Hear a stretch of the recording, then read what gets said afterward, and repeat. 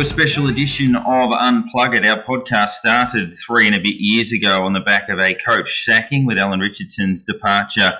Our first episode was the aftermath of that when Brett Ratten was appointed as the interim coach, and we were discussing whether he would get the job long term. He did, and that came to an end somewhat unexpectedly last week. I think most of us anticipated that entering 2023, Rats would be under a bit of pressure, but we didn't think that that pressure would be this immediate and would lead to that dismissal. It's led to a lot of speculation. Obviously, it came through about 10 o'clock at night on a Thursday, which obviously created a lot of debate on social media amongst Saints fans. But, Nick, I might get you to open up on that one, because obviously you caught wind of the same mail that Cal Toomey eventually was able to confirm by about 10 o'clock that night, and you were sort of sharing that around in our groups. And it's obviously hard to believe rumours like that because they are so extreme. But yeah, as it turned out, it started to grow legs. And I think when you told us where it came from, we started to think that it was likely. Yeah, it's an interesting one. Obviously not going to say who the source was publicly, but yeah, it was an interesting one because I got the text message around 5:30 or whatever it was Thursday afternoon, and thought this is a bit weird. It's a strange one, and it's not someone that I normally hear from in terms of kind of footy rumors or news or whatever. But I do know that he's a complete stand-up guy, and normally when he says something, you listen. He's not the type of person to make stuff up, and he's got his own sources and kind of connections with the club at various levels, and so it was kind of a befuddling one at the time. But as I kind of thought about it a little bit more, and I sent it to you guys and kind of went, what do you guys think? I think everybody was a bit confused about it. The timing seemed off. The whole concept of this story was off. But the more and more I thought about it, the more real it felt, and the more, like you said, it started to grow legs over the next couple of hours. And I tried to get in touch with a few people at the club, and just to try and get an answer, or see if there was any truth to the story, and got nothing back, unsurprisingly, which at the time was frustrating. But looking back on it, you kind of go, well, probably gave us a bit of an answer at the time. It wasn't just a no comment or denial, but there was just no response at all. And then, 9:57, Cal Toomey with the story on afl.com.au breaks, and well done to him. Obviously, it's a massive story, but look, I think it caught everybody off guard. It just there's no real better way to put it. It caught everybody off guard, and I'm not sure anybody saw it coming. So, yeah, it certainly, I think, took most of us by surprise. And, yeah, I think we probably, once it breaks that late at night, you're like, this isn't going to be wrong. Hey? This isn't going to be one where St Kilda come out the next day and say, I don't know where that came from. That's 100% incorrect. That didn't. You just knew, well, that's going to happen, and it's going to happen probably tomorrow morning. And it happened at 11:30 when they sort of came out with that statement. People like Cal, who's a very good operator, doesn't go with that stuff sort of willy-nilly. It's not like a Tom Brown or something like that might sort of throw it out there a little bit more broadly. But especially not with an article on AFL.com. Like a tweet, sometimes different, that could be a bit speculative or whatever. But with the effort's gone into putting that story together and writing it up, it's published on the AFL website. That doesn't happen unless it's true. And it's an interesting kind of process in the way that's worked with the AFL and AFL media. But once it got to that point, it was like, this is happening now. And as we've had some other people alert to, I was telling our group, and it's the story's been told on radio that I was out for a work dinner on Tuesday night, and one of the guys walked up to me and said, your coach is out the front on the phone looking a bit so-and-so. I sort of look, quick peek. Oh yeah, okay. I'm not going to bother him or anything like that. And you sort of think now, is at the point where he was being told that we're not going ahead with you for any more. It didn't look a happy phone call. It didn't look like it was good news, or it was like he wasn't talking to his family, wondering what they wanted from the restaurant or anything. It looked a bit head down, bit sort of thing. So then that message from you came through. I was sort of gone, okay, yep, that's could be what that story was, or what that phone call was all about. I mean, the pieces just seem to be falling in place now, and you're going, yeah, okay, there's our sort of timeline, I guess, almost looking at it. So, so we're all had bits and pieces that we've put together and kind of come up with one big story. I mean, we sort of look back now and going, geez, we should have ran with it at 7:00 or something, and been the first ones out there. I wanted to. I wanted to. It would have been a nice one to claim, but yeah, it's the sort of thing that happens. You sort of go, oh yeah, where's this coming from? But yeah, the pieces, you sort of look back now and go, yep, that's exactly what we were looking at. And I guess we're in a unique position. I mean, obviously, as supporters of the club, it's a little bit different. We're obviously not in the pursuit necessarily of trying to break news and things like that. When it comes to our club, we're trying to obviously tread carefully and make sure these things are right, and be a somewhat trusted source for Saints fans to be able to go, well, if these guys are saying it, then they're not saying it willy-nilly or making it up or anything like that. So I think you're absolutely right, Nick, to do that due diligence and await confirmation. And confirmation we got. That's the nature of the beast. But yeah, I guess now we probably talk about the tenure. So he coached us 68 times, 34 and 34, exactly 50%. 3 and 3 as caretaker in his first year. Finals outright in his first full season, which was 2020, and we know that was a weird year in every sense. And then the last 2 years, a little underwhelming. This year, better than last year. We certainly played better football in 2022 than we did in 2021, but obviously the end of the season was pretty ugly. I mean, we were 8 and 3 and lost a game by a point, so probably should have been 9 and 2. And then obviously a very disappointing finish to the season. But I thought that increased pressure on Brett Ratten, not necessarily costing him his job. But talking to a few people, there have been conversations with the likes of Lindsay Fox and Andrew Bassett, who's obviously spoken about claiming scalps. I imagine Jeff Walsh has had a role in it to some degree. Dave Noble certainly. And we are where we are. But H... I guess fundamentally we know it was ruthless and we know the timing of it was probably questionable, but did they get it right? You could answer yes or no. I mean, yes, in the way you look at the way we finished the season, it feels like we were figured out. And then there was no plan to go, how are we going to counteract these teams figuring out a game plan out? It was almost stagnant when you look at us, how we finished the season. Our best performance was against Sydney, who sort of just held us at arm's length, and like we were fighting for almost nothing, and we had nothing to lose. And we probably played our best football almost that night against Sydney, even though we didn't win. But where did the first half of the year go? And why didn't we progress from that? Why did we think that it was just going to keep working all season?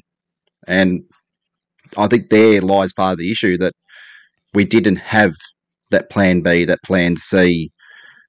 When things aren't going our way during a game, we flip things over and changed what we're doing. And through the year, I've said it a few times, when in the games we've lost, teams put a run on us and we just didn't know what to do. We kept trying to play the way we were playing. They were beating us with that game plan, and we had nothing to come back and answer them with. We had no way of stopping how easily they were beating us. I mean, the games we're talking about mostly, like the Essendon game, the Bulldogs games, just these matches that we look on paper and they're teams that we should be beating or right up with, and should be. I don't think the Bulldogs, obviously, because they've only just snuck into the finals, they were not much better, if better, than us at all when you look at the team on paper. But they made us look second class when we played against them. So it's just no. I don't know whether they tried to play the same game plan against every team, or there was just they come out with something that we weren't expecting and we just had no answer for. So it's always just been a little bit of a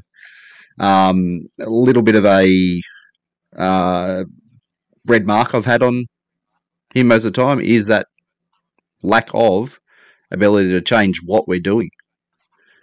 It's funny. I think that Carlton fans kind of had similar similar thoughts. When Rats finished up at Carlton, their complaint was that he had us playing pretty good footy, but there was no plan B. When things were going wrong, we didn't have plan B, plan C, and we couldn't stop. Like you said, couldn't stop teams getting on a roll or on a run, and ultimately that was the same with us. And one of the really interesting things, and Darren, you mentioned kind of the first half of the season, or actually mentioned the first half of the season compared to the second half of the season, and I think Andrew Bassett alluded to it in the press conference where he kind of said, it's not fair to say that he's lost the players, and the players love him, and all that sort of stuff, and they're sad and saddened and all that type of stuff.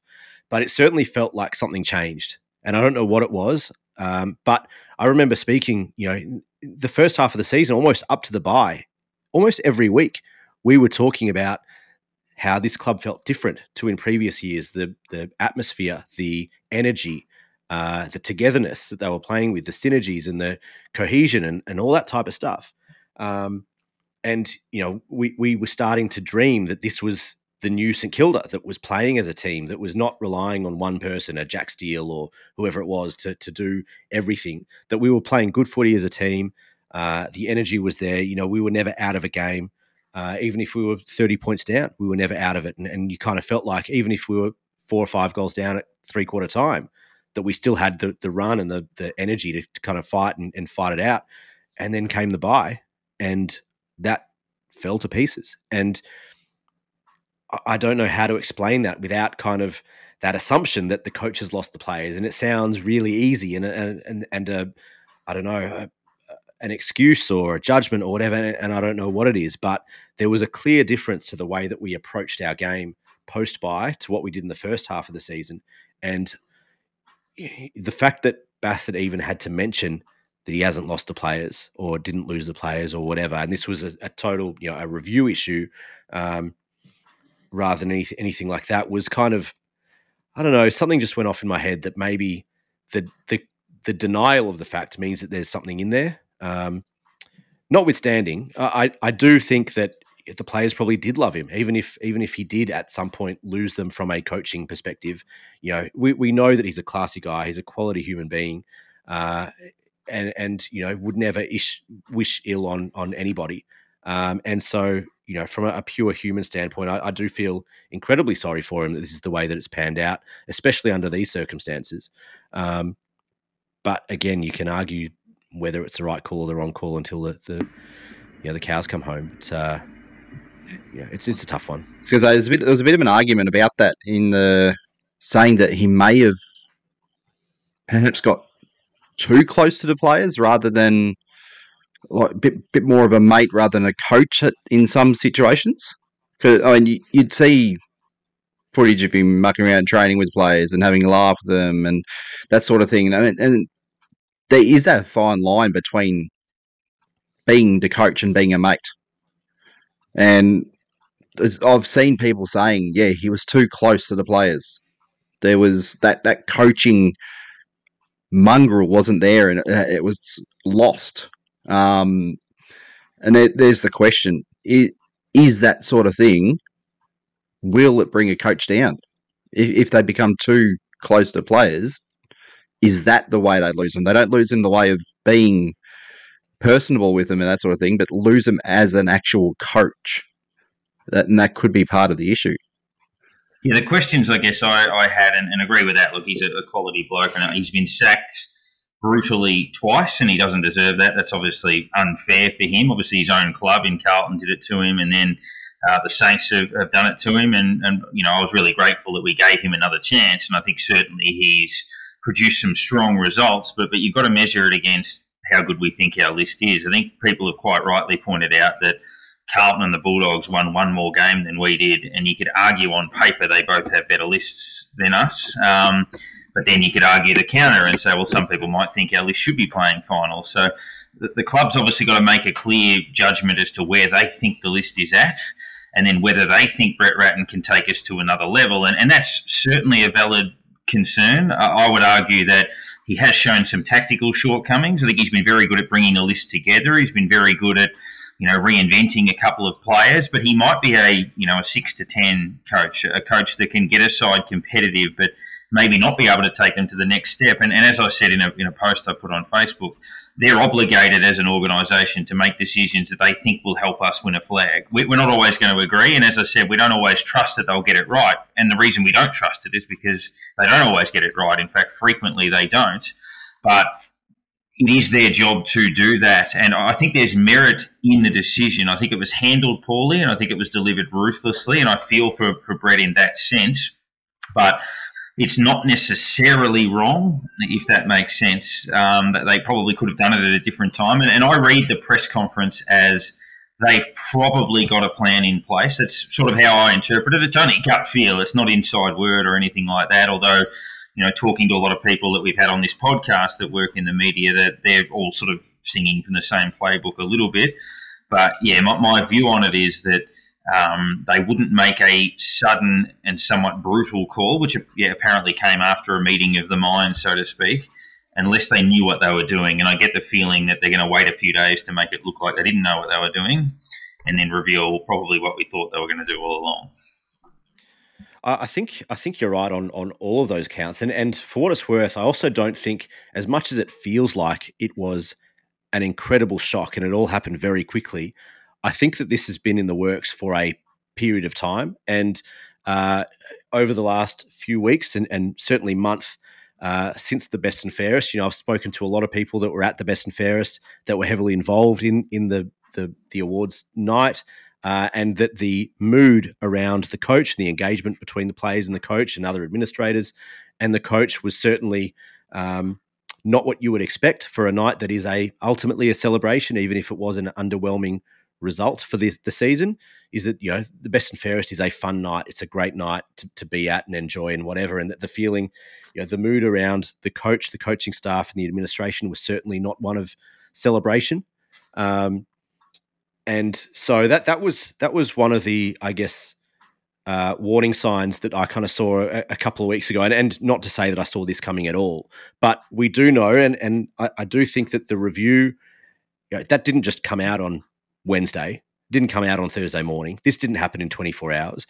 Andrew Bassett himself said that, we've been talking about this for over a week.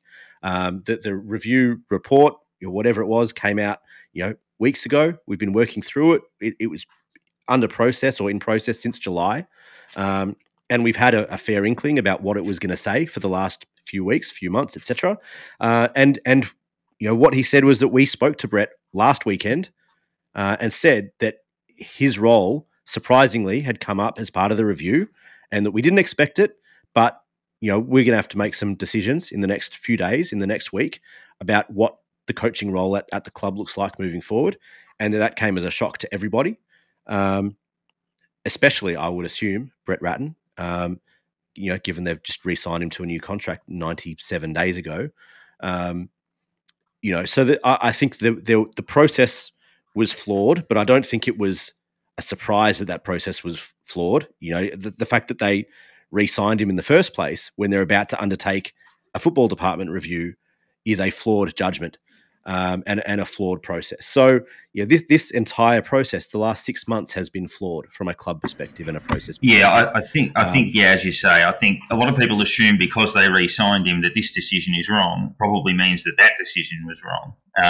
Correct. Which tied them into a position, as you say, where they, were they to sack him? A, it's a financial problem, and B, clearly it makes you look like you've got no idea, and maybe they've got no idea, but.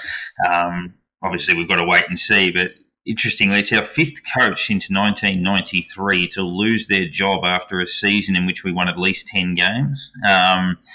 Ken Sheldon, Stan Alves, Grant Thomas, Ross Lyon, although Ross Lyon didn't lose his job. He obviously departed for Fremantle, and obviously now Brett Ratten as well, and all of those coaches within a year or two of playing finals have lost their gigs. So we have been particularly ruthless as a football club in this space. But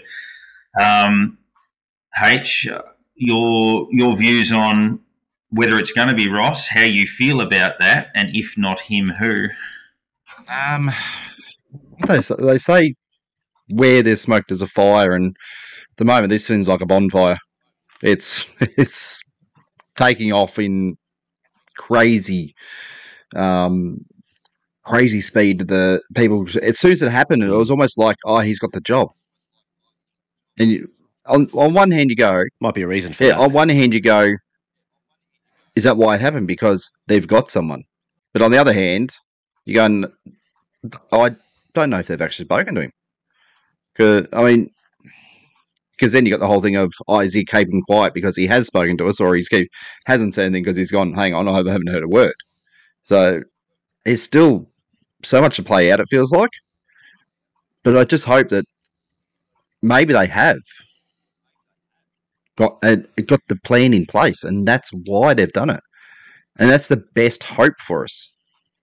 If all of a sudden they've gone, okay, now what do we do?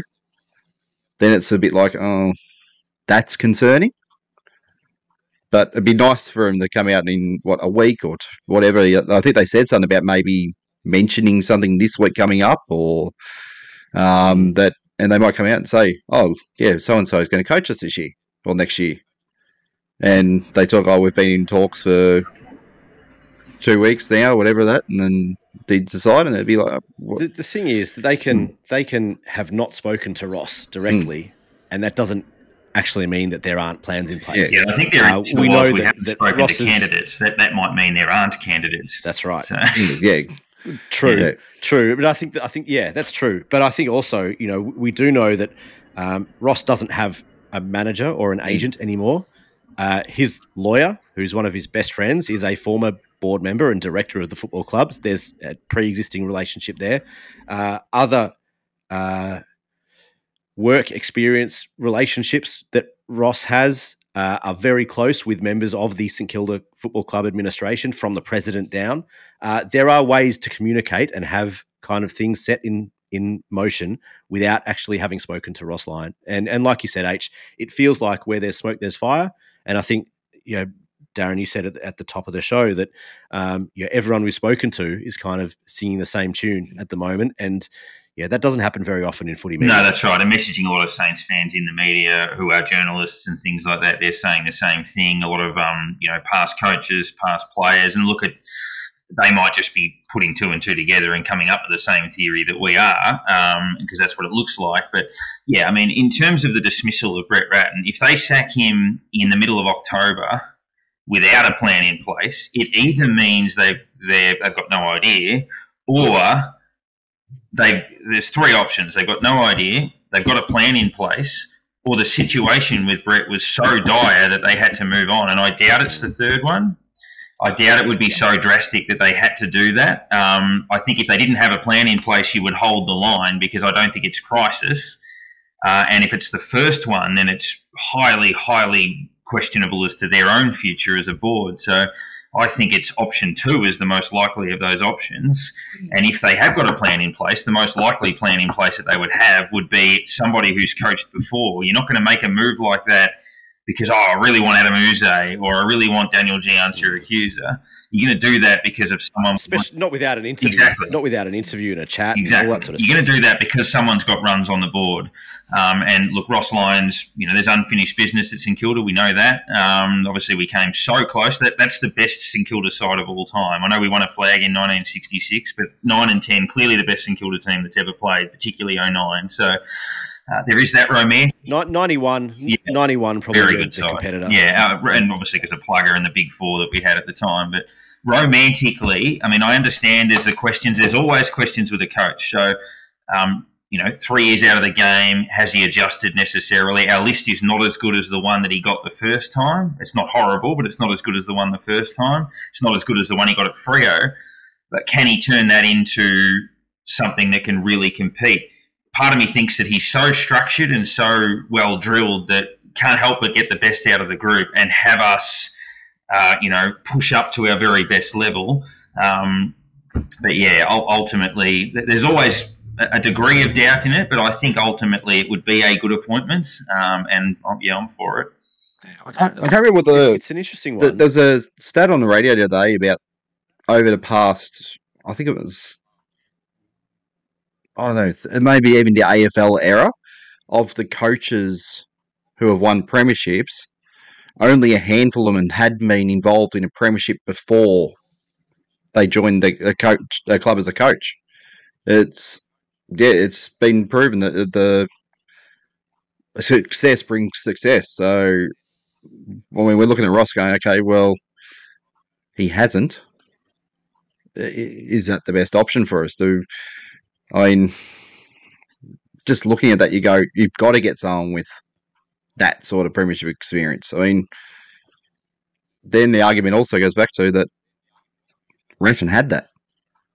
So yeah, it's a whole thing of going, is Ross what we want? Do we want to go back to that point again? Do we want to bring back what we had and try to do the same thing with a different group? It's a real tough question. But I guess the only other thing he's got on his side is these former players are also coming back to coming and getting behind him and saying, get him in, because obviously they've got so much respect for him and love the way he coached. Getting them back to the club with him as well would actually, I mean, how big would that be for the club if we had Rui promoting us and we've seen Goddard as basically jumped on, and we thought we'd lost him to Essendon for a bit there. So it'd be huge for the club in the way of having them pushing this situation and being involved again. But it's just the whole, is that the best thing for the club on the field as well? But I mean, there's probably more ups than there is downs in that option when you look at it. It's a tough one because I'm not sure there is the perfect candidate out there at the moment. And, maybe if Essendon hadn't gone and signed Brad Scott a couple of weeks ago, maybe he's involved in that conversation. Luke Beveridge is another one that's kind of on the periphery of the conversation. And I think if this had happened next year, then, or midway through next year, then all of a sudden those drums would have been beating much louder for Luke Beveridge, given he comes out of contract next season. But he's under contract, and obviously there's issues and things that need to go through there. I think the club would be interested in speaking to Luke Beveridge, if nothing else. But I think out of the candidates that are available, Ross Lyon is probably the best of the lot for a number of reasons. If nothing else, he's proven he's got a proven formula of structure and getting the team to work. And one of the main complaints about our team, pretty much ever since Ross Lyon, has been the fact that we've played football in an unstructured manner. We're dysfunctional in a lot of areas. We've made things work sometimes, but there's A, not a lot of creativity, and B, not a lot of structure. And you can't win games of football. You can't win finals if you don't have A, structure, or B, creativity. And for long periods of the last decade, we haven't had either. And you look back at that 09-10 team, and I realize that there's a gulf in quality, in class. Like you said, Darren, that 09 team is potentially the best St Kilda team of all time. And you look at the names and the makeup in that team. We certainly don't have the star power of that team right now, but I think the depth of the team is probably slightly better. I think our bottom six now is better than the bottom six was back then, which could be a benefit. Maybe not, I don't know. But you have to imagine that Ross Lyon comes in and over the summer has these guys working super hard and is building a structure and a formula within our game plan to get things done on the field, and that they are going to know what is expected of them at every moment, not just at any moment, but at every moment. And, whether it's delivery into the forward line, whether it's moving the ball from half back through the middle, that there is going to be a plan and there is going to be a structure that hasn't been there over the last decade. Whether or not we've got the skill, the talent, the quality of our playing list to make it work, that's another issue. And does that mean that we shouldn't bother with this plan and that we should start from scratch again? And you go with an Adam Uze or whatever, and you go to the draft and you rebuild. If we do that, then you're almost pricing guys like Jack Steele and that kind of generation or that type of age player almost out of the next premiership tilt at St Kilda. So, it's a really tough one. We're at a really critical stage of this process, if you can call it that, and some tough decisions are going to have to be made. But I guess that the last question that I wanted to put to you, Darren and H, at what point does some accountability have to be leveled at the board, at the president, at the CEO, who was the COO and the head of football, and I guess the overall football department for not making this work and for making the poor decisions that has us doing this episode here tonight? Yeah, I mean, you look at Simon Lethlean, who we reached out to, as we mentioned via socials, reached out to him and Andrew Bassett in the hope that it would be an open forum for them amongst fans. And I think they were open to it, but obviously the club, there is a process in place and maybe down the track we'll get there, but not as yet. But yeah, I mean, if you look at Lethlean, obviously there's been aspects of the process that he's done a pretty good job with. Obviously, he's now following the footsteps of Finnis, who did a very good job. But you look at, say, Hanbury, then you look at, situations like the Cairns deal, which hasn't worked for us at all, the re-signing of Ratton, and then ultimately the dismissal of Ratton, some of the list management calls as well, and looking into that. Yeah, absolutely, there needs to be accountability. Where that comes from, I don't know exactly, but yeah, for me, it's really a case of installing that degree of discipline. And if you get it right, say with a coach, whoever that may be, are you still going to have problems at board level? You've got to have the whole thing humming along in sync. So, I think Ross would be, I guess, part of that. And as you say, in terms of discipline and commitment and attitude and consistency and all of that, yes, tick, tick, tick. But he needs the support from the higher echelons if that is going to happen, which is what we had last time, obviously, in the Westaway era, when he was coach around about the times of those grand finals. And we certainly need that again this time, H. But yeah, questions have to be asked for sure. Felt like we're sort of going in the right direction first up when we signed Jeff Walsh and we're going, wow, there's that's a huge get. That's probably one of the biggest gets off field gets in the off season. You look at where he's come from and then the success he's had and that sort of thing, and you're going, we've got someone who knows what they're doing, and whether that's had, I guess, the roll-on effect as to what's happened since. But yeah, it's one hand you praise him for getting him, and the other you go, well, did we handle the other the outgoing as well as what we should have? It's real tough situations trying to think, okay, well, did this signing bring this all on and it's a good thing, or is it caused a divide, or is it? Yeah, it's still hard to read a few things, but I guess if the contacts he has as well, he's going to bring in good people behind him, and put in good people in front of him, and is the one change that I was saying is it's going to give us a real boost, and basically I can't see his I guess appointment going wrong.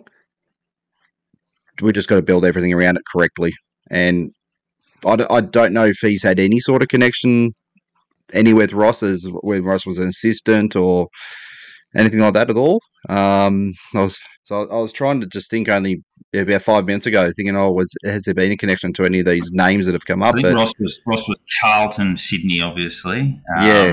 And then you ended up with us. Yeah. But I don't think Walsh was at any of those clubs at that time. So I don't think there would have been a crossover. No. Yeah. So whether that connection will work or not. So there's the other things we have to find. Are these going to work? He had.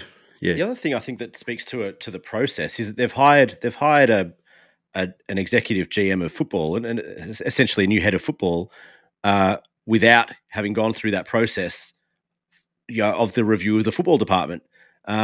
and you can't argue with getting Jeff Walsh. Jeff Walsh is the ultimate AFL administrator. He's been there, done that at a number of clubs, and he's so highly regarded and so highly respected across the league that you can't help, like you said, you can't see it not being a success. You can't see that failing at some level. But the fact that they did that while a review was either still ongoing or they're still making decisions about what happens post-review, and that, during that press conference on Friday morning, saying that Jeff Walsh had no involvement in that discussion, in that decision, etc., is a strange one. From a process, and probably not true.